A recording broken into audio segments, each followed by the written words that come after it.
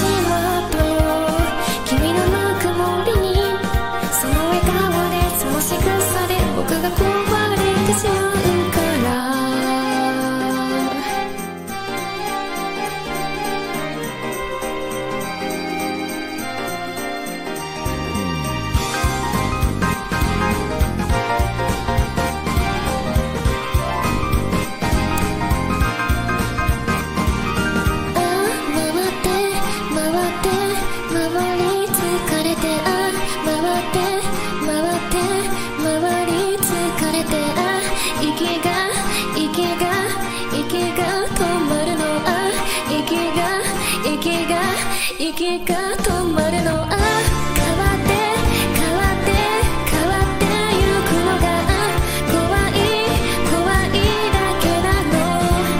もうやめた、ここで君を待つのは僕が壊れてしまうだけだ。回って回って回り疲れて、息が止まるの。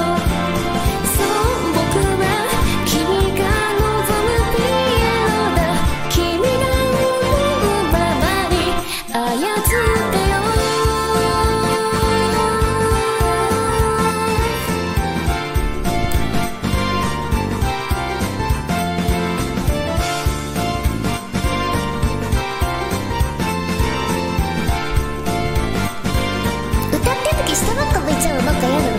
上向かないかな。